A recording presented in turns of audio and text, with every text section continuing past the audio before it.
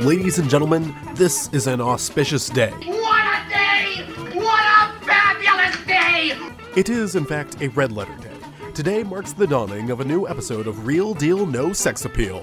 A constant barrage of eye-opening conspiracies and ad-libbed innuendo. Featuring Parker. If at first you don't succeed, keep on sucking till you do succeed. Yeah. And Chris. On the streets, he's known as a jackass. Two premier content creators promoting the healthiest brand integrity in the world. Tell them what they've won, Spider. The way I see it, this should be a very dynamite show. Got my mojo working. Got my mojo working. Got my mojo working. Welcome, ladies and gentlemen, to another episode of Real Deal No Sex Appeal. My name is Chris. With me, as always, is Parker. We also have Alex, and we watch Point Break, the other version of it. And this stars a man whose name is Johnny Utah, and I'm supposed to take this movie seriously. Parker, explain why. If I have to fucking I'm fine. It's fine. Everything's fine. And I'm not mad. And it's cool that you used all those words in conjunction with each other. Okay, before we actually get into it, Parker, do you have any news? Please say no. I can say no if you don't want me to. No. It's not that important. No, if you have something, like go ahead and say it. I just feel like, as we all know, the world is absolute garbage, and every day we crawl closer to a hot, fiery death. Sir, but we yes, can sir. take solace in the fact that we have 2 more Mission Impossible movies by Chris McQuarrie coming our way. That's really all that matters. Like, sure, I could talk about how Aquaman is the first DC movie to make $1 billion. What? I could talk about a new live-action Hunchback in Notre Dame with Josh Gad, No. which would make me want to kill myself. I could talk about them doing another Ghostbusters, so you just have a whole nother year of that to look forward to. Great. Let's just focus on the good things. Back to back, 2 more Mission Impossible movies. There's 1,000% chance Tom Cruise will launch himself into space. I was getting wings and beer with a friend, and I mentioned that they're making yet another Ghostbusters. But this one's set in the original universe, but it's done by by Sony still, so it's still gonna suck. And he just looks so tired in like the span of 2 seconds. I've never seen someone go from like really excited and animated and just like completely exhausted. He almost fell asleep right there. Hey, what's better than having a whole year of Star Wars Episode 9 and new Ghostbusters discussions? I'd love to be online with my friends talking about film. Well, look on the bright side. It's going to be coming out before January 2021, so you're definitely going to get some Cheeto Man jokes in there. Oh, God. Certainly not tired of those yet. Oh, my God. heart hurts. Oh. I am paler than usual. Yeah, we're going to make the Spirit Realm great again, huh? Never heard that one before. No. Thanks, guys. Oh, my God. Oh, God, I hate it. I hate this. I hate it. Oh, no. Talk about anything else. What did Okay, you watch? I watched more episodes of The Haunting of Hill House, and I think, Parker, you described it as like the best horror show of all time, or something like that. I mean, it's not a Yeah, huge that's not a very high distinction. bar to clear. There's like 4 of them. Yeah, I mean, compared only- to Goosebumps. the only other one out production's a there, little the only other one out there that I'd say competes with it is Tales from the Crypt, and I don't know, Escape from Horrorland is pretty good 2-parter, Chris.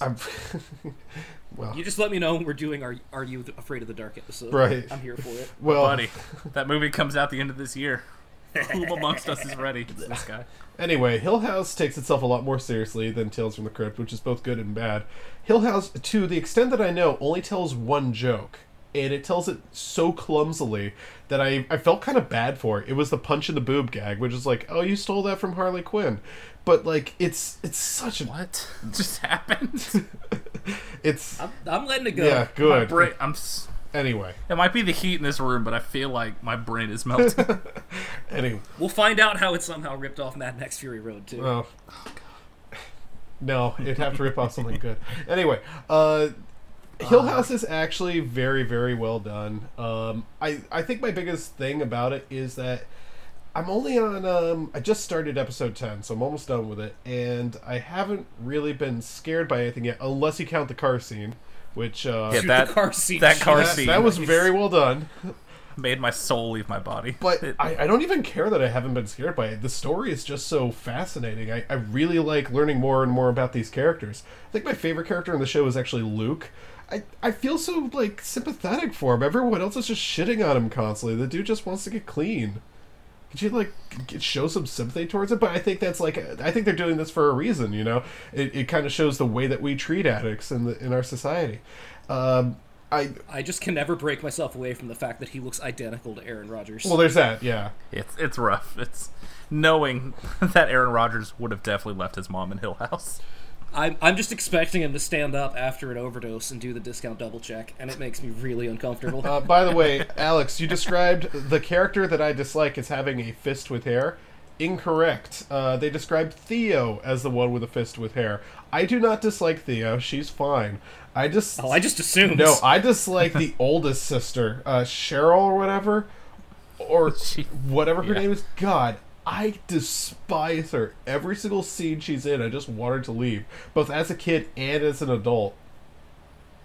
So can we agree that the whole funeral episode is like one of the best episodes of TV in recent years? Cause, yeah, that was so well done. I really like. I mean, I think a while ago when we were talking about, I think we were talking about a horror movie. I don't remember what it was, and someone asked us to define what slow burn means. I think Repik asked us to define what a slow burn was. I think it's a little bit difficult to say, but I think that episode is a really, really good example of what slow burn means. It needs to be that long and that drawn out. You need to have all those characters get all that stuff off their chest. You just watch it like slowly progress. And it's not a particularly scary show. I feel like they lean more towards the scares in the first couple episodes when they kind of wean off it. But that car scare is legitimately one of the most like my whole body jolting, like, oh fuck, am I dying? Like brain going into defense mode scares I've seen in a long time. And I watch a lot of horror. That car scene was so great because I was like laughing at how good that scene was. Like they're just arguing with each other, and in the back of my mind, I kind of wanted to yell too. And then that happens. I'm like, thank you. And they react perfectly, just to pull over and just scream and cry like, Jesus fucking Christ, what happened? I feel it. Yeah. Because that's how I felt. I just wanted to pause and like, I'm going to take a lap and just let's cool down here. I also like how every single character copes in a different way. Like, Steve just denies all of it and says everyone's crazy. The oldest sister is just a bitch. Theo sort of withdraws in on herself. Luke turns to hardcore drugs. And Nell dies. Anyway, that's how I would deal with it, I'll tell you that much. Yeah. I start seeing ghosts fucking into this podcast and my life. Yeah. That's it. No. I see my. I think my favorite's the dad, just because he's just so done with it. Like, there, my whole family hates me. I'm just gonna talk to this dead lady. He's not done. He's trying really, really hard. He's like one of my favorite characters on the show because he just seems like a very realistic portrayal, and that goes a long way. He's fantastic, and I think the casting of the kids too. Like, they're all perfect. Yeah. You can take a look at them, and go, okay, that's her, that's him, got it. Except for Luke. That's like the biggest disparity I've ever seen between a kid and a grown-up. Look, if you're that big of a dweeb and you go through what that kid went through, you are abusing every drug to make the monsters go away. Yeah, sure, but a kid who looks like that does not grow up to look like Aaron Rodgers. That's not open for debate. I've never seen a ghost, and I also abuse many drugs to make the monsters go away. But I actually really like the little kid who plays Luke. I think he's one of the best child actors I've seen in a while. There are a couple scenes. I think a lot of people don't realize how 6-year-olds talk. And for most of the movie, or most of the show, I'm just like, okay, they're kind of talking a little bit older than they really are. Then there's one episode in particular where they're just hopefully reading something else that someone else has written down and like sounding out the words and trying really hard because they are talking like 40-year-olds at one point. And I think that's the idea, but it was almost laughable at one point. Also, it would be remiss of me if I didn't mention screaming Mimis. I was laughing so hard I had to pause the show. I think the highest praise I can give for a show like that is it's 10 hours, like half of it is them as kids, and not once is like, get this fucking kid off my screen, I'm trying to get through this. That alone is like, that's the highest unprecedented as far as I'm concerned. To be like, oh, these kids are really good, and not like, fuck, go back to them, and I don't care. I hope they die. Like, to not have that be my gut reaction. I'd even go further. I spent a lot of the show wanting to go back to them as guests. Me too, yeah. No, give me more of the spooky house. I want to see more of the spooky house. Exactly. Every time I saw a ghost in the background on my TV, I just, like, oh, fuck. I'd have people over who hadn't watched it yet. I'd pause and be like, hey, do you see that? And then they'd be quiet for a minute and go, oh, Jesus! And then they'd fuck with them the rest of the episode. Because once you know it's there, you don't trust yourself. Like, yep. Fuck, what was that? Fuck. Oh, it's so good. I think the one thing I kind of dislike is they use the same sort of thing for horror over and over again, which is someone's yelling in my face really loud, which I guess if you have a hook that you really like, I guess you go back to it.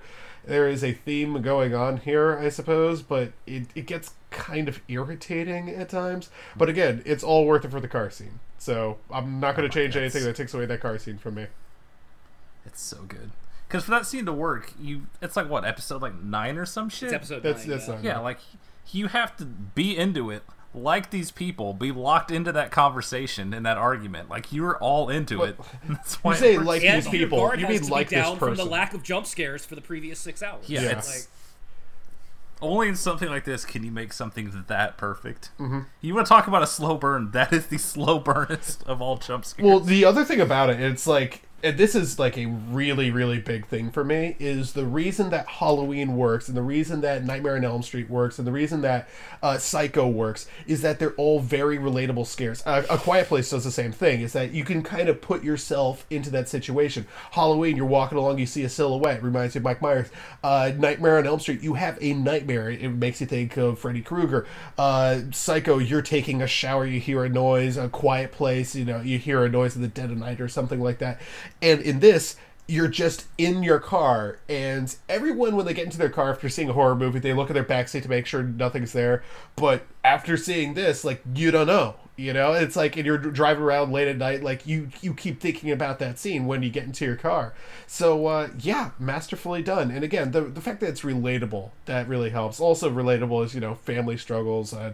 Alex, I don't know if you have any brothers or sisters, but it's like, I do not. It is sort of an identifiable thing. And my family's not as fucked up as that, but it's just like, boy, I hope that funeral scene never happens to us. Yeah, it's boy. What a fucking great show. Anyway, I also watched, not much else. I'll limit it to one. I have to get going on this. I was one of the only people in the entire world to watch Welcome to Marwen. Somehow found a way to do that. That's so I demand to be reimbursed for the $10 for the ticket. You got it, buddy. Now here's the thing. It was well worth it. Now, depends. So here's the thing. It wasn't anywhere near as bad as Vice, which Alex will let you take on. But oh, you saw it too, huh? Yeah, I don't have much to say about it. Mostly because I think you'll have something funnier to say. But Welcome to Marwen. Alex, now I know how you feel when you watch Justice League. This is the closest I've ever come to falling asleep during a movie. It was just so boring. I'm kind of in this weird sort of situation where I don't think it's anywhere near as bad as what people have been saying. Like, it's almost ridiculous the amount of negative press this got, like, before it even came out. But, like, the fact that they looked at this and they thought, yeah, this is going to be like a really, really good product. And they submitted it for reviews early on, and people just came out and said, yeah, this is not very good. Then the American public saw that, and they just refused to see it entirely. It's going to be, that leads to like a huge bomb. But I think that one of the other reasons that this ended up bombing so hard is that you look at Mars Needs Moms and Alita Battle Angels coming out soon, and this... People aren't really into that whole, like, Uncanny Valley look. Like, it turns people off in a really major way. I bet Alita Battle Angel's gonna bomb because of that. I don't know about bomber, or it's not gonna make its money back. It's people don't like looking at that. Anyway, yeah, like, let me check my notes here. Aquaman, $1 billion. Interesting. Continue. That's not Uncanny Valley. That's... Disagree. Fucking dollars. That's not what Uncanny Valley Actually, means. Chris, it's 7 Uncanny Valleys. Yeah, I mean, they're valleys, yes. Deep in the posting trenches. That's where Johnny Utah's from, yeah. Anyway, yes. Yeah. Aquaman isn't an Uncanny Valley. They are all human beings in there. These are like these little doll human beings. He sets them up to deal with his whatever. And then he tries to make them fuck, but Nazis show up. You know, that scene... Like that part? This movie So wasn't that here's bad, the thing about that scene is... I've never been so happy to see Nazis come into a scene. I remember. Did you ever think you'd be sitting in theater in Doll 2019 and go, fuck the doll of this other human. thank fucking God the Nazis are finally here. Well, the good news is I was all by myself in the theater, so shocking. yeah, I had to like make fun of the movie audibly in order to keep myself awake. So cool knowing that, like, since you were there, that waiter had to work that movie. They couldn't just take that. Well, it wasn't a waiter. I didn't see it at Draft House. Draft House wasn't showing it. I saw it elsewhere. So it was really just. Chris, is that your was that your first experience seeing a movie where the only person in the theater? No, I don't. Follow-up question: did you unbutton your pants? No, I didn't do that. Because I saw Godfather 2 by myself in a theater, and my pants were off 2 hours in. Thank you for your Godfather 2 unbutton your pants story. So, you're welcome, buddy. I appreciate it. So, the story's really schmaltzy. Is like that's the best word I could possibly use to describe it. This could have been directed by like '90s Steven Spielberg, except bad. And again, really not as bad. The story's actually almost interesting. I wouldn't be surprised if this was somehow based on a true story or something like that. I don't know. I wasn't paying attention for much of it. I think the entire movie I was just thinking about how much I wanted to get back home and eat. Because they don't serve food at these theaters that aren't the Alamo. It sucks. So, had to contend with that. I would not recommend... You know what, the $12 chicken tenders, dude? What? Like the $12 chicken tenders you can get at average movie theater? Not at this theater. Jesus. Well, I mean, I also have decently high standards for movie theater food now that I've been to an Alamo. Also, I've worked at a Regal, so forget it. Anyway, yeah, that's about as much as I mean, I also watch a lot of King of the Hill, which is still a fucking masterpiece. Move on. Alex, what did you watch? Okay. Well, I only saw a couple things, and I think one of these is going to be a joint production with Parker. we both entered the Grizzly Maze. We absolutely did. We'll get to that. Mm-hmm. So, I spent quite a while at the old movie theater yesterday. The first thing I saw, as was previously alluded to, was a movie called Vice. Now, Vice is a movie by the guy that made The Big Short. Have you guys seen The Big Short? Yes. I have not, even though I feel like I should. Oh, I like The Big Short. The Big Short is like a really good movie. Yeah. Like, it has a point. It doesn't beat you over the head with it, but it makes you think. This movie is so obviously just the guy makes that movie, gets all sorts of award buzz, and then just starts sucking his own dick for 3 years. Yep. Because, Jesus Christ, this is the most ham-fisted movie I've ever seen in my life. It makes me, like, I'm seriously so shocked that it's, like, this bad after The Big Short. You'd think that he put in a lot more time and effort after seeing something like The Big Short. He'd just make the same movie. Like, it's weird because it's, like, the same cast, and they're all good in it, but the movie just sucks. Like, I mean, I personally have an aversion to just getting beaten over the fucking head with, hey guys, you know this thing is bad? You know this bad thing that happened? Hey, you know this bad thing? But, like, this takes it a level beyond even what normally makes me uncomfortable. I mean, let me put it this way. There's one clip of Ronald Reagan in this entire movie, and it's the clip where he says, "Make America Great Again." Oh, this entire movie is interspliced with, like, pop culture references that are, like, era specific, so you kind of know what time it is. There's one that Parker would appreciate where they're talking about the first scene of American Idol and his good friends Justin and Kelly. Thanks, man. But yeah, the closest I came to enjoying this movie is when I saw the "Was Up" commercial start, and then it's just intercut. It's intercut with C-SPAN footage from 2003 of the following politicians: Jeff Sessions, Mike Pence, Hillary Clinton. Can we be any more on the nose, movie? Jesus. Did you get it? The whole thing just sounds, or just feels so desperate and cloying, you know? It's like, I don't think that the audience is quite as stupid as the director thinks that they are, you know? He thinks we are retarded. Yeah, pretty much. Like, we still remember stuff from there. We still remember the politicians of that era. You can show us Donald Rumsfeld. You don't have to show us fucking Mike Pence. Mike Pence was a nobody back then. Hillary Clinton, I could, like, give, like, a little bit of an exception to, because she was still somebody at that point. But, come on, Jeff Sessions? No one gave a fuck about Jeff Sessions back then, and certainly not Mike Pence. I mean, but guys, the Cheeto Man, I'm surprised I didn't have a scene of. Do you know that he's president right now? You know, Sir, the Cheeto Man's president. With his all hair due respect, is bad. Please resign, sir. Counting down the days until he's out of office so movies can be good again. Because I am so fucking tired of movies in the trouble. I mean, you It's say a golden that, age but of comedy, Alex. It's gonna be like 8 more years after that when people make movies about, you know, the dark American era of President Trump. We're like, oh god, would you move past it? Can't we just accept that our president beta bucks? But it's like, it's funny because, like, you look back and, like, you know, when all of the shit was going on in Vietnam, it was like a boon to movies because people had a platform to say things. And now it's like, oh, we gotta do what they did back then and, you know, use our art as a way to expose all these bad things happening. But it's just Cheeto Man jokes. It's just Buffalo Bill pulling out a dinosaur's tooth and saying nasty woman. That's... I'm so fucking tired. Again, it's very desperate. This movie ends with Christian Bale as Dick Cheney breaking the fourth wall to lecture the audience about how they let this happen. It is. It's kind of like he saw a couple of those Martin Scorsese movies where a character will break the fourth wall and talk to the audience. It's just like, yeah, you think I'm a monster? How about you? I'm the greatest fucking thing the city's ever seen. The 5 boroughs. You'll never see anybody like me. He just walks off the screen like he owns the place. I think the thing about this is there's 2 things I want to get to. It's not just desperate and cloying. It's also very, and we've probably implied this, it's very pandering, you know? And that kind of bugs me about it, because it just... But, like, pandering to who? Who are the hashtag resistance people that want to go see a movie about Dick Cheney? Like, who is this for? This movie, like, substantially, or substantively, this movie is, like, exactly for me. This is extremely my wheelhouse. I love these dumb political retrospectives. I see all of them.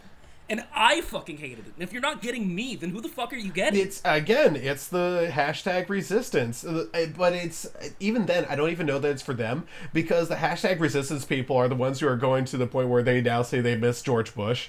They've just forgotten everything about the Iraq War. But the other thing about it is, we've said, and we're obviously not calling the movie funny, but we keep saying it's funny how The Big Short had a couple really, really funny moments in there. And there's some couple great comedic moments in there. Christian Bale had some great moments. This movie's not funny. This movie has unbelievable characters. Yeah. This movie has characters we already know aren't that interesting. Yeah, this movie is not funny. Like, I didn't laugh once while seeing this, and they tried really hard to be funny, and none of the jokes landed. And that is a huge Did you enjoy the condemnation. 2-minute fucking Shakespeare soliloquy scene? Oh, God. I was ready to leave. As a Shakespeare guy, I saw there were only 40 minutes left, and I'm like, all right, I'll stick it. As a Shakespeare guy, I was like really insulted. Again, this is like, and there's a whole lot that's wrong with this. For context, Parker, this basically the whole movie they set up this Dick Cheney character is like really introspective and not talking a lot, and so you get a voiceover that's basically just like, oh, what were you expecting for this scene? A Shakespeare soliloquy? And then it cuts to him and Amy Adams in bed, and they're just shouting Shakespeare lines at each other, and then they make out, and then the movie cuts back to the real time. I think it's supposed to be a joke. Cool. Wait, this is that Adam McKay? Like, the Yes. shitty Will... Oh my god. Yes. Who let this happen? Hey, thanks for making Anchorman 2. Why don't you talk about this war criminal who should have been executed 10 years ago? Awesome. So there's only one other thing that I want to bring up about this movie, God. because it is... Oh my god, I'm still angry about it. Mm-hmm. So this movie has a narrator, right? Yeah. Like, it's a voiceover for the most part. We occasionally see this guy, this, like, kind of, like, is blonde guy with a beard, kind of, like, bigger, younger-ish guy. And, like, pretty early on, he's like, well, who am I, are you wondering? Well, I'm kind of like family. We'll get to that later. Parker, do you want to guess what his connection to Dick Cheney is? Oh my fucking god. No, I don't want to guess. I don't want to know. Too bad! Great. So this guy's out for a run complaining about Dick Cheney, and he gets jump scare hit by a car, and we find out that he's the guy who donated his heart to Dick Cheney after he died. That is our narrator. I'm just so tired. I just want to go back to bed. Parker, if we could make one thing clear about this movie, you should watch The Big Short. The Big Short is actually... I've been meaning to. Yeah, it came out of nowhere, and then it got a ton of buzz. I was like, I'll watch that someday, and then I just watch Hellraiser 4 instead. It's very much not your lane, but it's a really well-made, well-acted movie that's actually funny. Like, basically all of the scenes that take place in Florida in that movie, with the fucking douchebag Miami real estate agents, are incredible. Like, God, I should watch that again. That's a really great movie. It's so disappointing now because the entirety of Vice, all I could think was, get over yourself. Whereas the entire time I'm watching The Big Short, it's like, I'd like to see his next movie. Oops. Yeah. Yeah, well. Yeah. Anyway, so I had such a horrible taste in my mouth when I left the theater that I walked across the street and spent $4 and got 4 beers. And then walked back to the theater to see a movie called Replicas. I watched it too. Oh my god, I'm so excited. It's so fucking good. Oh my god, I can't wait.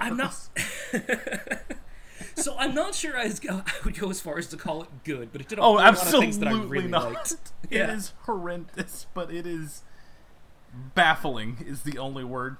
So I saw it because someone posted spoilers and I read it and went, nah, he's fucking with me. There's no possible way that's the first act of this movie. Oh, yeah. Oh, so, to set it up, Keanu Reeves, who stars in this movie and produces it, I should say, he's some sort of scientist that puts brains into robots. He's going on a vacation with his family, and they all get killed in a car accident.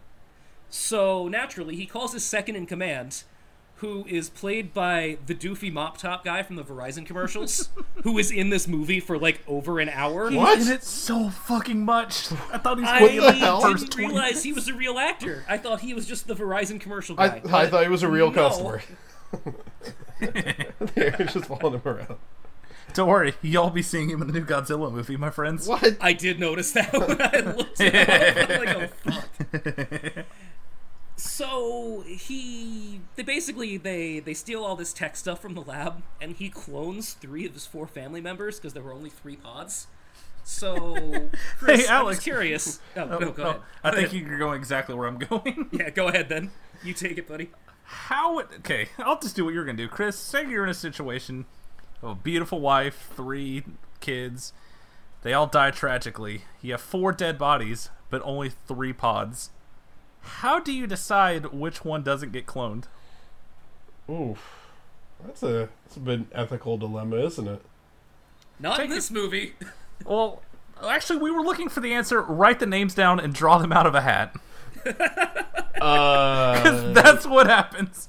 He just draws a name out of a hat and he's like, sorry, Zoe. And he just wipes her memory from all of their memory files so they have no memory of a daughter. So this is one of the things that I think is like actually the most interesting about this movie, because we've all seen a lot of sci-fi movies with robots and cloning and, you know, where is the line drawn and all this that are about all these ethical dilemmas with this. No, the second act of this movie is just Keanu Reeves running around the house trying to find things that his family would remember that wouldn't make sense. Like I don't know who edited this together, but like, all this happens in the first 20... That's the first act, is you learn about him, his family dies, like, alright, I have clones now. And that just happens 30 minutes into the movie. Now there's just a clone family walking around. And it's cool, because, like, rather than just, like, the people, like, trying to understand their new reality, it's like, oh, that's crazy that the milk is curdled. I just bought it the other day, not realizing that 17 days have passed in between, and Keanu just forgot to throw away the milk. Like, it's stuff like that, but it's, like, an interesting take on it, I thought. I actually... Like, philosophically, I kind of like this, of just, like, how would you delete somebody from, like, a life like this? Like, you get a lot of scenes later where the characters kind of start to remember. Like, the one girl is like, who's Zoe? Somebody scribbled Zoe in crayon on the wall of my room. And then the wife comes down the steps and goes, there used to be a bunk bed in that room. What happened? And then 10 minutes later, it's like, okay, so y'all are dead. You guys are clones. You had another daughter, and I erased her memory from your brain. Yeah. All right. Oh shit! My boss is here for dinner. We'll talk about this later. It's incredible. I had a great time with Replicas. The third act of this movie is so fucking. The final shot, I did an actual honest to God scream laugh because I didn't realize that was how the movie was gonna end. Oh yeah. Like, and by the way, the worst CGI I've ever seen in a theatrical movie in the last 10 100%. years. It's 100%, because the only CGI is this one robot, and it looks like absolute dog shit. It looks unfinished is being kind. It looks like the first time you render it in fucking Maya on a computer from 2005. It's... Yeah. This movie is bad, but I had a fantastic time watching it. Like, I was dying. He just so casually is like, alright, it's just in that Keanu Reeves monotone, like, so y'all died. We had another daughter, but I deleted her from your brain. She's like, wait, what the fuck? Oh, boss is here. And then they go on different adventures. Yeah, the third act is, I mean, no one's going to see it, but I'm not going to spoil it. 'Cause it's Yeah, I powerful. kind of don't want to talk about the third act, but the third act of this movie is incredible. I could not believe that's how that movie ended. Movies are so fucking cool. When we jump cut to Dubai, I was like, no fucking way. And then it happens. Oh my god, it's... January is the most powerful month for movies. It truly is. You cannot convince me this movie hasn't been on a shelf since like 2016. Wasn't Upgrade a January movie? I feel like it was. Most likely. That seems like something you dump in the theaters. Like, well, 4 people see it, we'll make our money back. I want to see Upgrade again. Upgrade Same. is so good. Same seats. Let's watch Upgrade and Replicants together. Back to back. How many Chris, more you're dumbass invited. robot movies can we get in on? I know what my assignment is this week. So April. And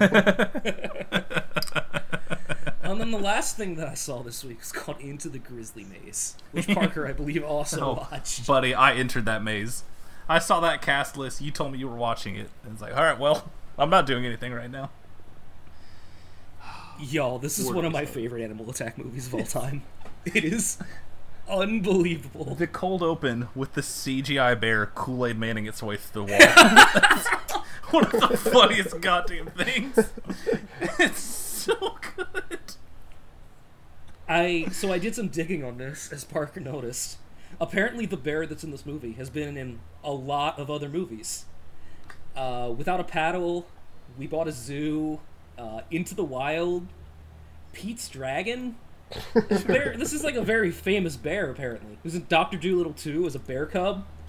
No joke, this all actually happened, and it just made me think, why couldn't we have gotten this bear for Bear? Because this bear is clearly a much better actor than the bear in Bear could not afford Bart the Bear.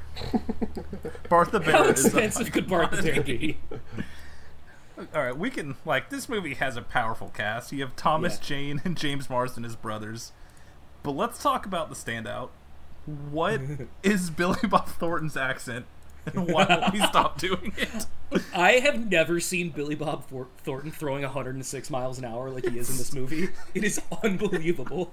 When he showed up, I was like, oh, that's a fun little cameo. And then he's just there the whole movie, talking like that, tracking bears through the wilderness on I've been tracking horseback. bears since you were playing with Tiddlywinks, jackass. God damn it.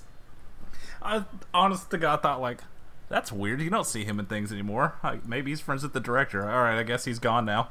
Nope. Then he Every gets his single face character. just fucking bitten off. Parker, I have a question for you. Absolutely. What is the Grizzly Maze? It's a very good question, Alex. I don't have an answer for you. It's referenced several times, and it appears to just be a place in the woods that's pretty thick, and bears live there. The And titular they call Grizzly it the Maze Grizzly Maze. is the forest. It made me happy that they kept calling it a Grizzly Maze. Like, that's a local legend. I'm like, oh, you don't go down to the Grizzly Maze, you don't come back. Every single character in this movie is off the charts fantastic, including my good friend, Johnny Cadillac. I'm a very big fan of the old man sheriff who just his director feels like, yeah, so I'm retired with no money, so I let these poachers pay me to go kill bears. So what of it? So what, they got eaten? This movie, like, I mean, I'm not saying the CGI in this movie is good. The practical effects with the bear are very good. Absolutely. But as far as, like, a movie with real animals mauling people, this movie kind of looks fantastic. they trap that bear in a CGI ring of fire. That they do. No, but like so many of these things, like you see like a clearly CGI shark biting off a clearly CGI leg, or you see like a Bigfoot getting jump cut away from as the action starts. This bear actually hits people. Yeah, like, they a used lot. the bear as much as possible without murdering people, because I'm sure they did not have insurance. Yeah. There was the ratio of real animal to CGI bear is much higher than you would think it would be. I'm pretty comfortable calling this Deep Blue Sea in the Woods, honestly. That's fair. It's on that level. I fucking love the Grizzly Maze. And the last thing I have on this is I want to read to you the description of a movie that I found while looking up other bear movies to watch this week. Oh my god, I'm so excited. This is from a movie called The Edge that came out in 1997. Parker! I know what that is. Parker, do you remember when they talked about it on Frisky Dingo? I absolutely do. It's the only thing I can think of. An intellectual billionaire and two lesser men struggle to band together and survive after getting stranded in the Alaskan wilderness with a bloodthirsty Kodiak bear hunting them. Starring Anthony Hopkins, Alec Baldwin, and Elle Macpherson. Great big whacking bear. Instead of betting on playoff games, can I bet on the probability of you watching that before next episode? No, because that would imply there was a possibility that I didn't. I would like to is already recoup. downloaded and ready to go. It would be ready for this episode if I had any more time and wasn't sick. What a powerful week. So that's all I've got. Parker, what do you got? Okay, I need to ask, do I need to go quickly here? Ideally. I don't have a ton. Okay. You can cut out what you think isn't interesting. I can condense some of these down. So, I've had a mix of real movies and not real movies. So I watched You Were Never Really Here, and I'm very happy we didn't do a top of 2018 list, because this should have been on it. It's fucking great. What's his name here? Joaquin Phoenix is fantastic in it. And so he's this dude, he's this war veteran, has a whole fucked up childhood, seen a whole bunch of fucked up shit in the war, he was in the FBI. Basically, his brain is just broken. And his job is to rescue trafficked girls by very, very brutal means. And I can't remember who said it, but someone else described it as he is the real-life version of that dude from action movies, where it's like, oh man, that guy's seen some shit, you don't mess with him. But he's not like Jason Statham, he's just a fat dude with a big bushy beard who has just seen horrible, awful things. But he has a hammer, and he will use it in especially awful ways when the time comes. He is fantastic in it. The score is great. I mean, I walked away from this movie like, alright, maybe that Joker movie won't be that bad, which it takes a lot to get me to that point. So you're excited for it? Yeah. Sure. Greetings. But yeah, that between this and First Reformed last week, it's like, boy, I should probably start watching good movies as they come out. Yeah, it helps. Speaking of watching good movies, so it turns out I'd never seen Oldboy. I thought I had, but I must have seen something else and gotten it confused. So I watched Oldboy. So that's a 5-star perfect movie, huh? Yeah, pretty much. I have to ask, which version? No, you know which version he watched. Stop. So I watched a Spike Lee joint. No, you know which version I watched. That is. I mean, I just have to be careful with this. I must have thought it like it must have been in that time period because it came out in like 2003, I think, or I was like starting to get into movies. So you didn't know the twist? Oh, I knew the twist. Like I knew the spoilers because that's been spoiled. But that probably came out in that time period. It was like I'm gonna get into movies, and you just go into the IMDb top 100, and just watch all of them in a row, and they all just fuse into your brain. Yeah. And I can't distinguish one from the other. So I'm sure I mixed up like half these plot points with something else. But Oldboy is probably my favorite twist in movie history. It's so. I wish I didn't. Wish I didn't know it, but did not hurt the movie. Every single time. Is it a better twist that he's not a double agent, he's a triple agent, asking for a friend? You know, column A, column B. Oldboy's a lot of fun. I still think The Handmaiden is a better movie, but Oldboy is so much fun to watch. I'll get to it because it turns out that whole Revenge trilogy is just streaming on Shudder, so I'll get to. I'll be watching those other two first, and then I'll get to it. You can't be on the internet in the 2000s without being, dude, have you seen this Korean movie? It's got this sick action scene followed by 280p YouTube link. So I was aware of that and of the twist and of him eating the octopus. But that's about it, so yeah, good times all around. the other real movie I watched. So it turns out Pan's Labyrinth is on Netflix, and I haven't seen it since it first came out. Y'all, Guillermo del Toro is my favorite director. Like, that's just all there is to it. That's bold. Like, it takes a lot. You know me. I remember when this movie came out, watching it on a shitty little portable DVD player in my room because I didn't have a TV in it. Me, little fat me, watching a foreign movie with subtitles, it ending, and then starting it over and watching it again with the commentary on to listen to him talk about it. Oh, yes. Yeah. That's a good love feeling. Him dearly. I love him dearly in my bones. God, movies are good sometimes. Speaking of, I watched a movie that Alex watched sometime last year. And so, Yes. to tell you a bit about this movie, so it's about this guy's a former soldier. Him and his wife go into the woods, and an accident happens. We don't know what happened to her, so he has to go and investigate and find out what took her. Yes. So he goes deep into the woods to set the record straight, encounters the thing, and then at the end of the movie he wakes up in a hospital bed with Lance Henriksen. Folks, I watched Big Legend. Big Legend, as you might remember, has not the best, because Master of Disguise is the best, but the second best IMDb trivia, where the lone piece of trivia is, this is Lance Henriksen's fourth Sasquatch movie. The others are The Untold, Abominable, Sasquatch Mountain. So Sasquatch Mountain also was not very good. Yeah, I also saw that one. So you can tell it was made for sci-fi. The color grading is offensively awful to look at.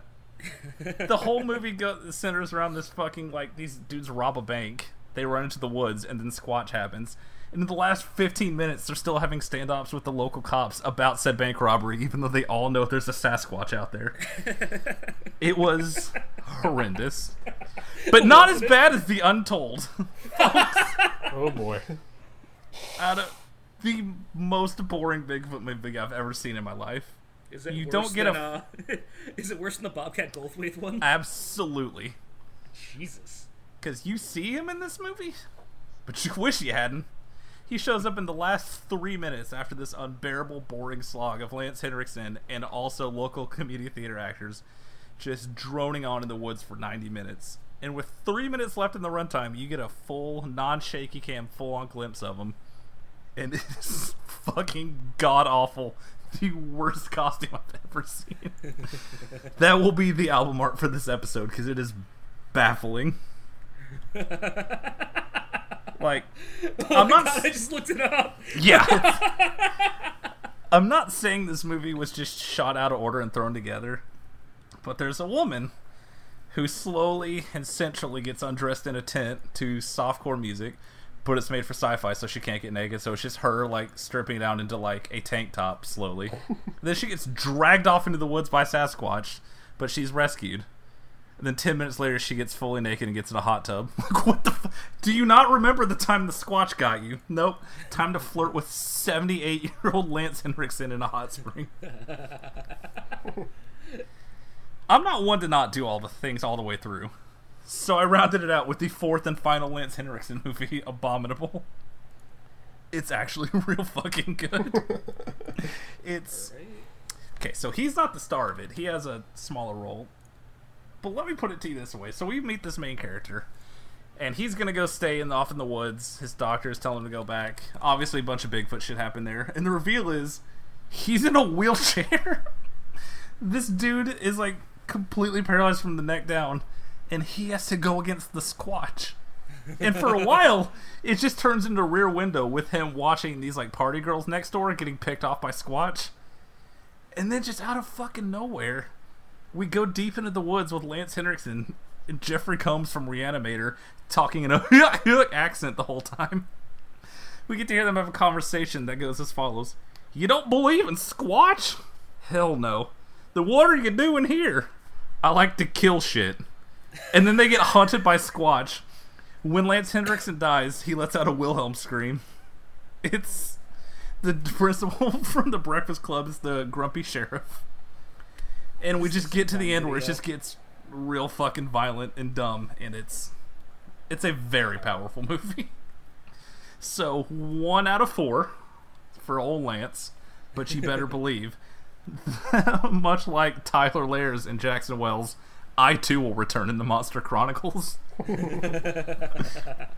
I think that's it for me. Yeah, that's good enough. God, I already started this download. It's so good. Movies are great. Who wants to talk about Point Break, fellas? All right, let's talk about Point Break, the other version. So it's like the good Steve Smith of movies.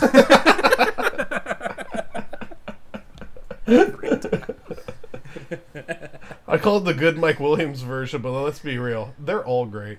So, Point Break is a 1991 action movie directed by Catherine Bigelow, who was married to James Cameron, and it's got Keanu Reeves, Lori Petty, and Patrick Swayze. I feel ashamed I said Lori Petty's name before I said Patrick Swayze's name, but the fact that I saw Lori Petty's name in the opening credits, I was just like, oh wow, she was a really good character actress for a little bit, but this is almost like almost bizarre for her to be a normal, regular, everyday leading lady. And in this movie, I don't know that I'd say that she's miscast, but it's almost like she's not necessarily... It almost seems like she doesn't know what to do in this movie, you know? She's someone who, again, is better as a character actress, and they're just asking her to play, like, a regular role. I don't know why I'm talking so much about Lori Petty instead of Keanu Reeves and Patrick Swayze, but you know we're going to get to them. I'm offended that you didn't list Gary Busey as one of the stars of this movie. movie. I was going to get to that, and John C. McGinley. Oh, John C. McGinley in this movie, Jesus Christ. Oh, we talked about him, yeah. But, boy, he commands the presence every time he's on screen. Every single time John C. McGinley's on screen, I think to myself, wait, he's the only hero of the movie. He's in the right in every single dispute. The first scene, he tells Johnny Utah he's young, dumb, and full of cum. Which of those is a lie? None of them. Every single part of that's correct. This movie deserves. It's like, here comes this young, hotshot pug quarterback who also went to law school. Yeah, Keanu Reeves in law school, sure. I have to take this. Have you seen the least believable part of his character? Yeah, absolutely. I believe everything else unconditionally. Yeah, everything else. I 100% believe he was a Big Ten quarterback. Oh, yeah. I was going to say in the football season, it's just like, all right, that's an 8-yard out. But every single time, it's like he's going through there, it's like you have to retrieve a brick off the bottom of a swimming pool. Yeah, sure. All these scenes kind of meld together, and it's like, oh yeah, I'm gonna come in here, I'm gonna work really hard, and it's like you spent the first 2 weeks learning how to surf. We have to stop all these bank robberies. You're doing nothing. John C. McGinley's entirely in the right. Then he ruins a DEA raid or DEA like undercover bust, whatever. It's like this guy's an awful FBI agent. Yes, but hey, let's back. I get look away. at him. Look at him. Look at Keanu? Why would I ever look at Keanu when Patrick Swayze is on screen? Patrick Swayze is a golden god in this movie. He is, like, it's so unfair how good he looks.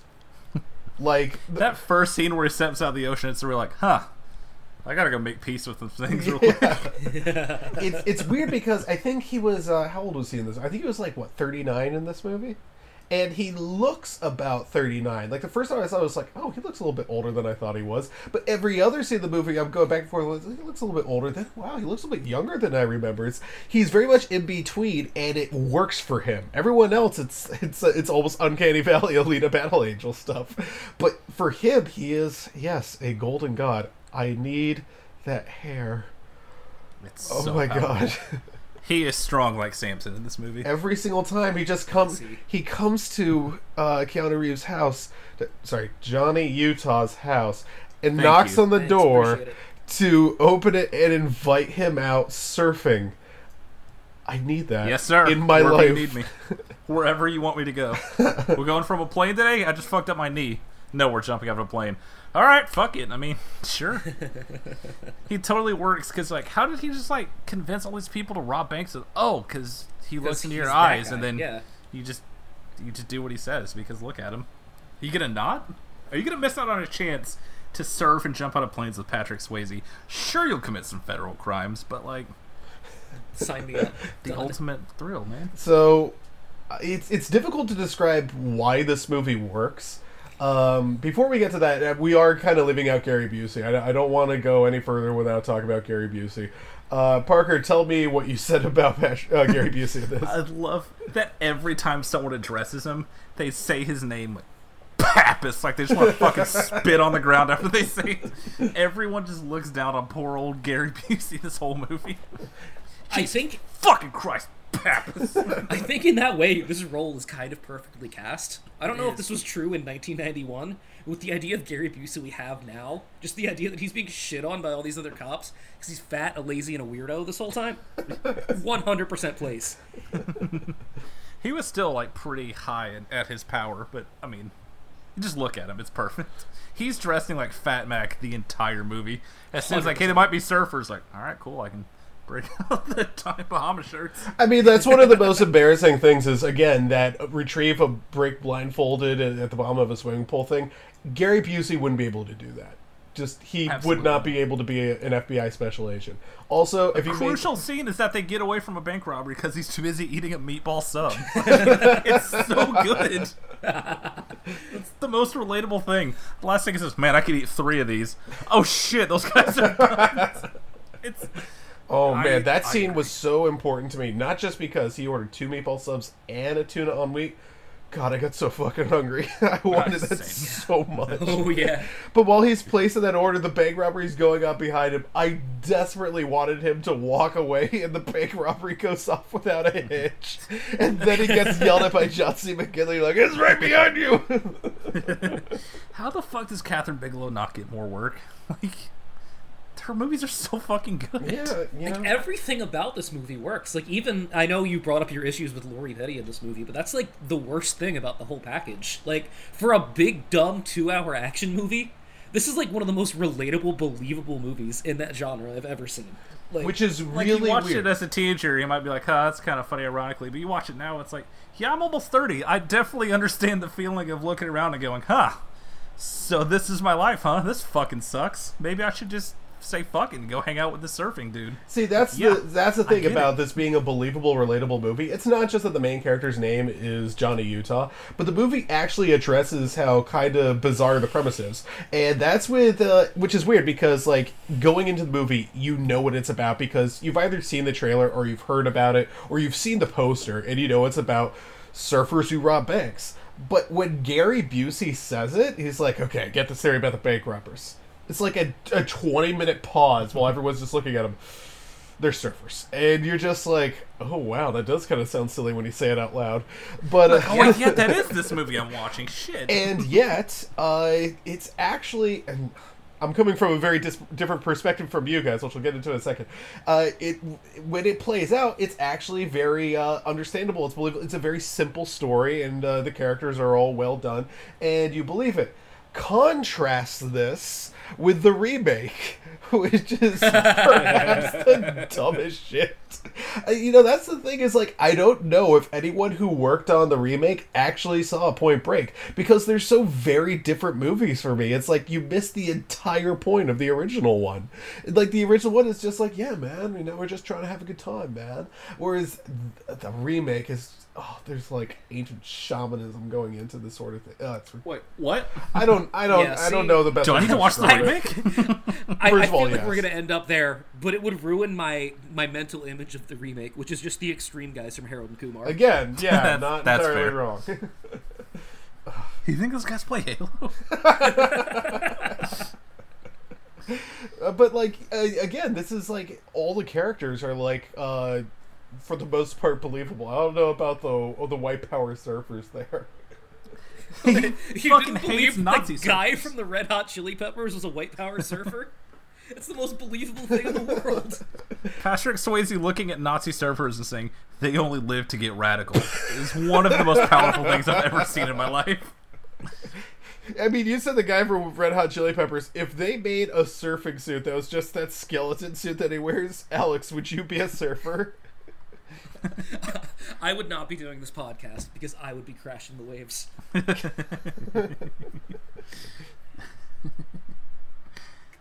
see. This movie is so fucking good. What was that guy's name? War something? War Daddy? War Child? War Child. Rest in peace, Christy Mack. Had to look it up. I'm sorry. Why must you do this to me? Like, this movie, like, you forget, like, oh shit, there's just like a massive raid scene, and he almost gets his face destroyed by a lawnmower. Oh yeah, that scene. no wonder Parker had me watch this. That seems like something out of one of your horror movies. Like, oh, there's no way Keanu Reeves is gonna die halfway into Point Break. But you're like, oh shit, what's gonna happen? It's so good. Oh boy, that again, that entire thing, I was just like, geez, is this gonna turn into Dead Alive or something? Every time I watch this, I forget that it's rated R. And I'm always pleasantly surprised like 10 minutes in. They say the F word 105 times. This could be anything but rated R. Also, he gets his ass kicked by a nude woman.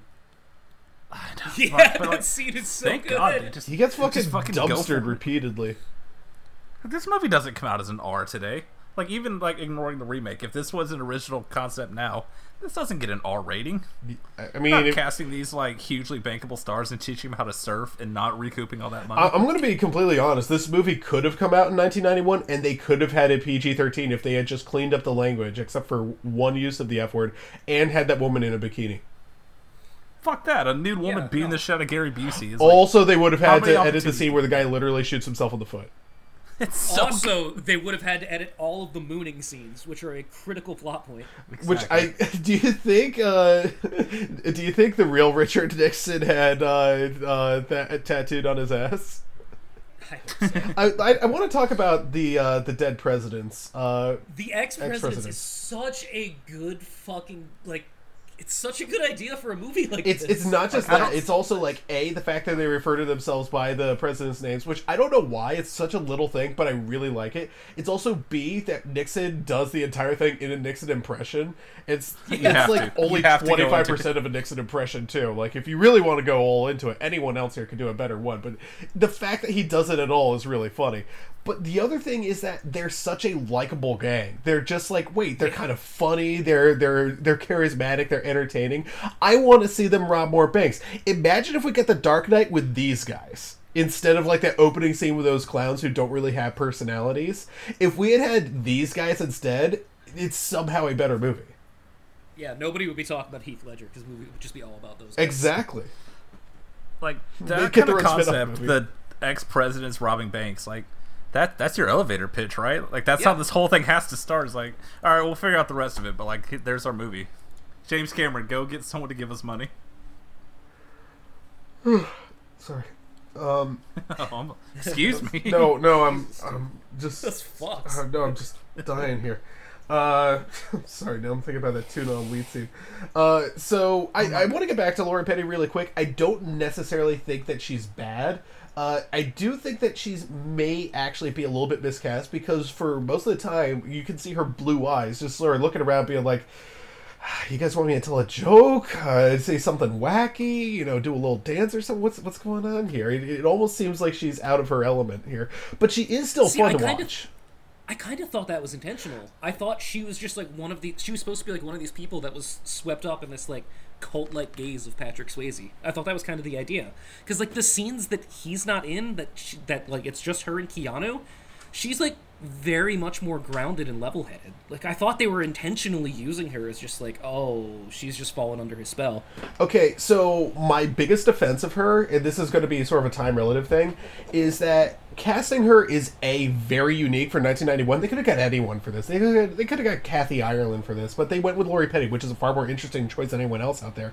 And the other thing is that if they remade this movie today, not the 2015 version, but if they remade it today, they cast Ruby Rose in that role, and it's completely uninteresting to everyone except for Loaf. It just made me so irrationally mad. So who do we have today that could actually play the Keanu Reeves role in this movie? That could, like, Matthew Broderick. Reeves. It would be fucking Charlie Hunnam or whichever of him. Quarterback and a dumbass rookie cop who's actually smart but has to play dumb. Who do we have that can do all of those things now that Paul Walker's gone from the world? We're calling Keanu Reeves rest in peace. Smart. I mean, who's the 2019 Charlie Hunnam / Jai Courtney? Because that's your answer. Don't talk to me about Jai Which dead-eyed CW dude is going to be? Here, the guy from Arrow. There you go. That's your Johnny Utah. They'd probably put like Will Smith in this role as Bodhi. Will Smith ain't learning how to surf for this fucking. He's too busy being a genie. There's absolutely no way they get someone to replace Patrick Swayze for this role. First of all, that's okay. Can we also talk about Patrick Swayze? Crackling a good gamer. Oh, fuck you. Sorry. I completely agree that Patrick Swayze is irreplaceable, but I'm kind of in there for the Channing Tatum in the Patrick Swayze. Ooh, wait. Okay, now you talked me into it. Okay, that actually might be pretty good too. So, am I crackling? You were. It's Okay, not. that's good. Okay. Yeah, I just wanted to stop you before you got on a big tangent. Thank you. So my thing about Patrick Swayze is not just that he's a gorgeous golden god that I want to tongue kiss, but more importantly, he's just so fucking charismatic in this. Like, every single thing that he does with his eyes, you immediately buy into it. You always want to see what he's going to say, what he's going to do, you know, what's going to happen next with Bodhi. With Keanu Reeves, I almost got like kind of sidetracked. It's like, yeah, he's fine in this. I'll get into his performance later on, but Patrick Swayze in this, he feels like that real character, you know? Which is, I mean, he does the same sort of thing in Roadhouse, which, by the way, future episode. I'm surprised we haven't done it twice by now. I mean, I got no plans for this week. We really should do that like twice a year for some reason. But this is what happened over the summer. I watched Roadhouse and I went, man, I should watch more Patrick Swayze. And then I watched Point Break immediately afterwards. Oh, there you go. So if you want to do it next week, that's fine with me. I mean, we're doing Howard the Duck next week. But in this movie, he's just like, again, you really believe every single thing that he does. And he makes even the most like bizarre choices seem like, yeah, you know what? I don't care because Patrick Swayze did. And a great example is that Keanu Reeves is betting Lori Petty, and then she gets she disappears. She runs away because I found out you an FBI agent, and runs away.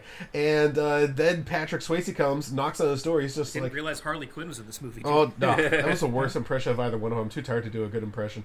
Patrick Swayze knocks on Keanu Reeves' door. He's like, "Hey, come on, man, we're gonna go out." And he's like, I don't really know if I'm feeling it." He's like, "Nah, dude, we're gonna go skydiving." And they go skydiving, and it is this life-changing moment for Johnny Utah, who's just like, "Oh, this is incredible, I love this." And then he lands, and then Patrick Swayze reveals that he kidnapped Lori Petty. It's like the biggest buzzkill I've ever seen. Because the whole skydiving scene works, because he knows, like, I mean, he definitely saw me. Oh, yeah. Like, I chased him throughout the city. He knows that I know.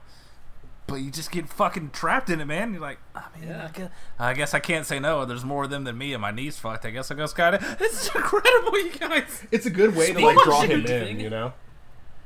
Speaking of the knee thing, isn't that like incredible breadcrumbing? Where they bring so up the fact that fucking his good. college career ended because of a knee injury, Oh, yeah. and you don't think about it again for over an hour, and then his knee fucks up during the chase scene? Like... And then you're like, oh yeah, they did say that. It's like, oh cool, everything in this movie was there for a reason. Somebody who made this movie had a clear beginning, middle, and end planned out. Unlike most of the movies I watch. Yeah, I always forget that. Like, on top of being good for the reasons we like the movies we like, it's actually just a well-written, well-shot, well-paced movie. Because it does not feel 2 hours, I'll tell you that much. It's If like I had to an guess, I actual would have said like an real hour good movie. 35 tops. And then you look, it's like, what? It's not just a good movie, it's an actual good movie for reals. Yeah. Oh yeah, I mean, that being said, there is a lot of I don't like using the word cheesy or corny or anything like that, but there's a lot of like sort of laughing at the movie rather than with it, and one of them is Keanu Reeves' performance in this. It's not just the fact that he's still doing his Bill and Ted voice, which I do think he cleaned up later on in life, but his voice, his whole performance in this it very much feels like he's reading cue cards for a whole lot of this. And he's still trying really, really hard, but you can sort of feel how hard he's trying in this. And a lot of the decisions he makes with some of the way that he reads his lines just... It works, but not for the reason that he wants or what Catherine Bigelow wants. It's almost funny to kind of laugh at his performance. And none of the lines really... works. I don't know what lines there were, but there were a couple that just sort of stuck out to me. It's just like, I have no idea what you're... a good one is when Lori Petty runs away from him, and he calls her up, and whatever he's saying to her, I was just kind of laughing at it the entire time. I think it works because he's just this kind of blank slate who just gets molded like immediately. Like, hey, buddy, why don't you come hang out with me? Let's go surf. Hey, we're best friends now. Hey, guess what? I'm in your brain. I'm not going to say that Matthew Broderick would have done a better version of this. I'm not going to say that Val Kilmer would have done a better version of this.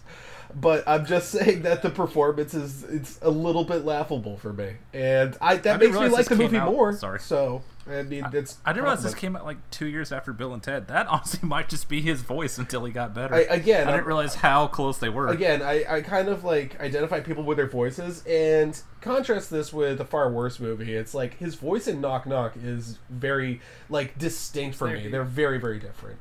I don't know how much he talks in John Wick, but that's like another one where it feels like a pretty big difference.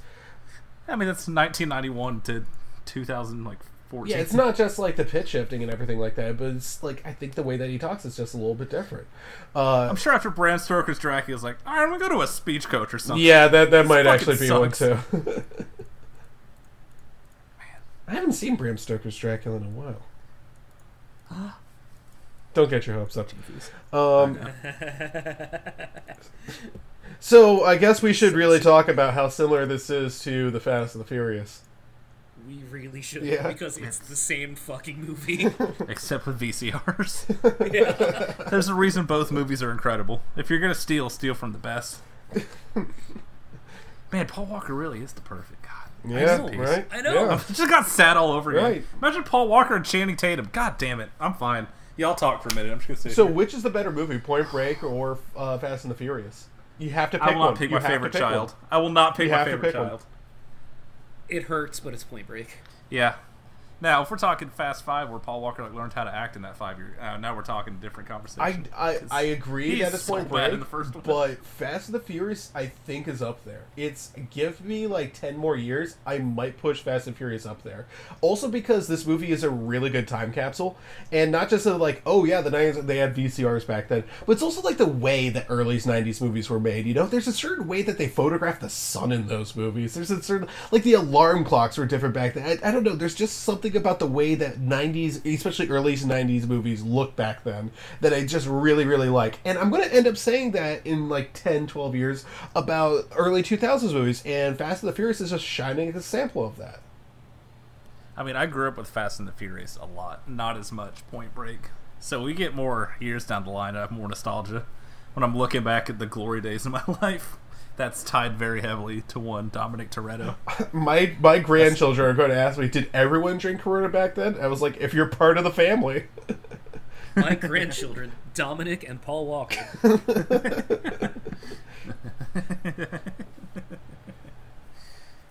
I just got sad thinking about it. But now I'm thinking about Channing Tatum as Bodhi, and it's really doing a lot for me. I'm going to be honest with you. Yeah, would have been better than the If you think remake about it, version. Magic Mike is just Point Break. He just ruins that fucking kid's life. Man, I That should watch kid Magic Mike deserved again. it. Yeah, that kid fucking sucks. Wait, the little kid who Trying sells to him the build surfboard? furniture. No, I'm not falling into that joke. No, I'm not You doing almost that. got me Oh, so I'm gonna. bitch. If you want, I can make it tragic. So he said, "Oh, you know, it's never too late." He's like, "I'm 25," and the kid's like, "Yeah, like I said, it's never too late." That kid ended up not making it to 25 in real life. Died of a drug overdose. Why? Why did you look this up? I always go to the IMDb trivia, and I saw that. I was just like, "Oh, I'll mention that on the podcast. I'll cheer him up." So Thanks. Committed to the best content, I see. well, you know. So, who else do I need to talk about? I think we hit on all the major actors in this movie, at least as far as I know. But I also want to talk just briefly about the ending where he tosses his badge into the ocean. John C. McGinley was right. He never should have been hired. Yeah. Wasted the agency's Absolutely time and money. right. Also, for the ending, hopefully this isn't a spoiler. Hopefully everyone's seen that. I can't imagine what kind of idiot loser you'd have to be to not have seen this movie before 2019. What a turd. Anyway, for him to just toss his badge into the ocean like he's the guy from High Noon or Dirty Harry, just be like, yeah, I'm sick of the FBI now. He wasted all the agency's time and money and let the guy get away. And by the way, James Cameron revealed that that was basically Bodhi just killing himself. Which, yeah, I mean, I think a lot of people had the idea in their head that he thought, oh, maybe he could get away. You know, they never find the body or something like that. And they were trying to make a sequel. But, I mean, the idea that they would make another Point Break, that's just ridiculous on its face. No, you can't read that as anything else other than he's just letting him go out to the ocean to die. Or just think say about it as what like you want. one last wave. You can say what you want about not wanting another Point Break sequel, but if we got another 2 hours and 12 minutes of Patrick Swayze, you would change your tune real quick. I would be there immediately. If it's the Deep Blue Sea do not 2 get of my- Point do Break, not twist then my yeah. words against me. I would give anything for more Patrick Swayze right now. Parker, I just thought about it like this is like that drill tweet. I produce a tiny surfboard from my tongue as I die. One last wave. Oh, rest in peace, Bodie. Yeah. Anyway, any final thoughts about Point Break? I just didn't expect it to resonate with me as much as it did. Like, even though he's making up his past life, him just giving that speech about how he was living his parents' goals and not his own life was like, oh, okay. I thought I was going to watch a silly surfing movie. Time to make some phone calls. Oopsies. And then it turns out he was lying about that. Or Petty comes in out of nowhere. Anyway. Well, actually. Yeah, let's talk about the playoffs. 3:30 in the fucking...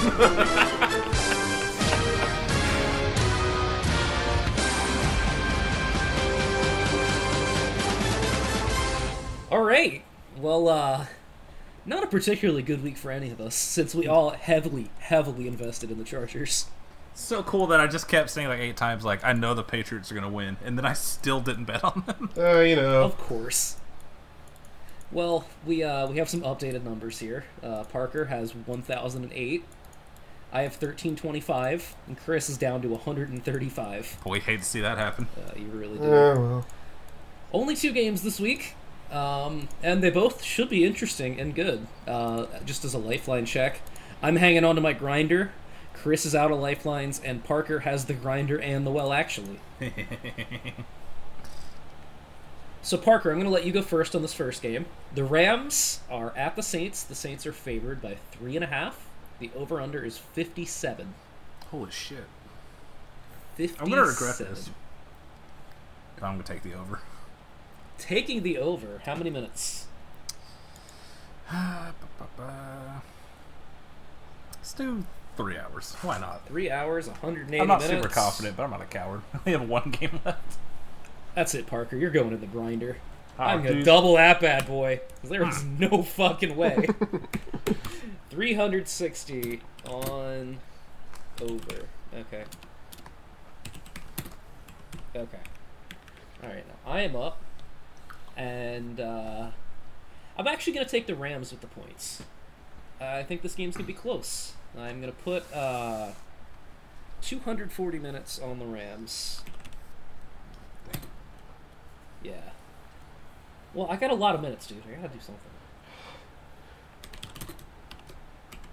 Alright, Chris? What are you going to bet your half hour on? Yeah, what is the minimum here? Is it a half hour? It's a half hour. Right. If you somehow go below a half hour of time. I'll have to take out a content loan. Well, hey man, if you need some hours, I mean, yeah, we can get that Old Boy content remake. still on the table, buddy. It's like I can get you the. It's House I can Rules get you the Spike Monopoly. Lee, Old Boy. I have to do a physical challenge to get more hours. We can give you that loan. It's fine. No, I don't. I bet James Brolin does a great job at that, Old Boy. I can't pay it back that loan.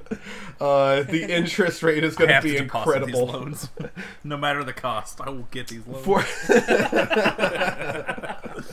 I don't know. I mean, this one's kind of tough to pick just because of all the injuries, you know, especially for New Orleans.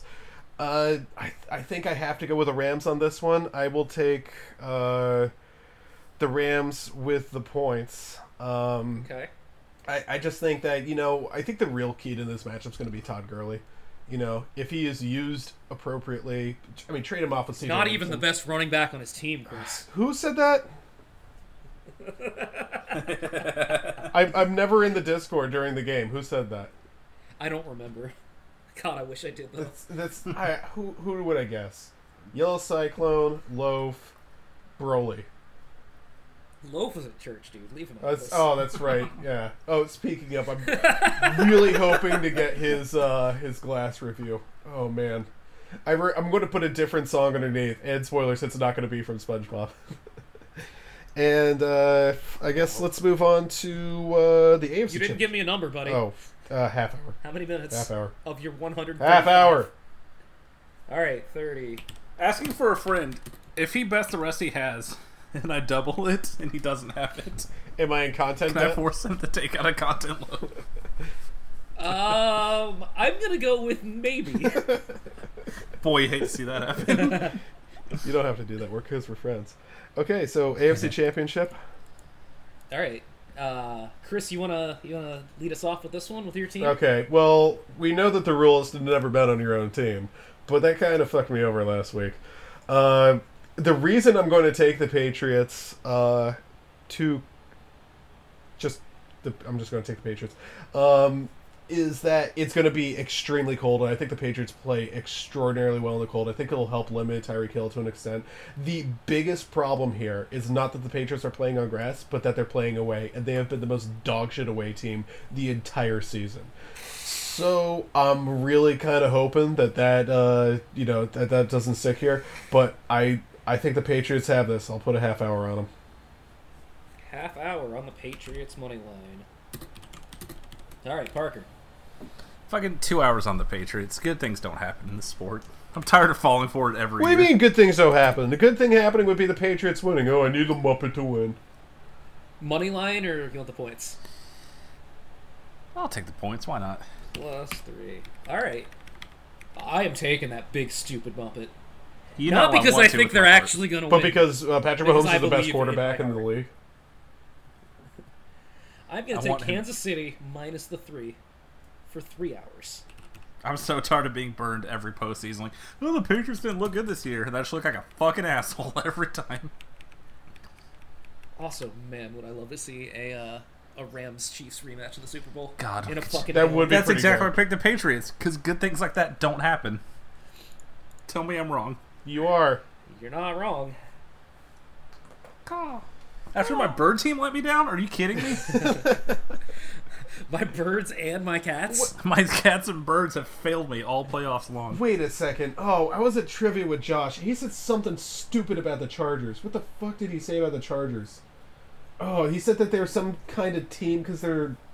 some kind of suicide No. squad. What did he call him? He called him... He didn't call him a bear team. He didn't call him a cat team. He didn't call him a bird team or something like that. But he made the claim that the Chargers were some type of animal or something. And I was like, what are you talking about? No, he said the Chargers are a horse team. I would text him, but his phone got stolen. Good, he deserves it. First of all, for making Did you dab after you said that? Yes. I started dabbing in the car now. You inspired me. You're welcome, buddy. People in Texas don't take kindly to people doing that in their car, it turns out. You know people are carrying around there.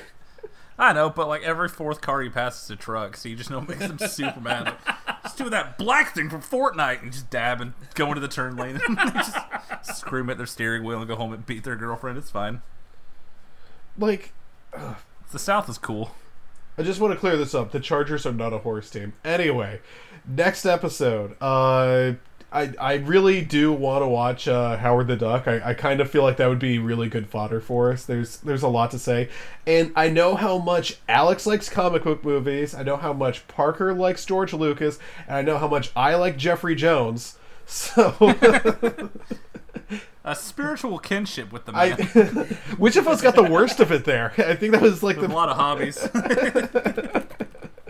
Anyway, next episode is Howard the Duck. Hello, my friends. Please enjoy a short film review from our good friend Joel, recorded at Our Lady of Eternal Virginity. What's up, everybody? This is Joel. I use my AMC A-list to watch horror movies so you don't have to. And this week, I watched Glass, the third movie in a superhero trilogy series by director M. Night Shyamalan.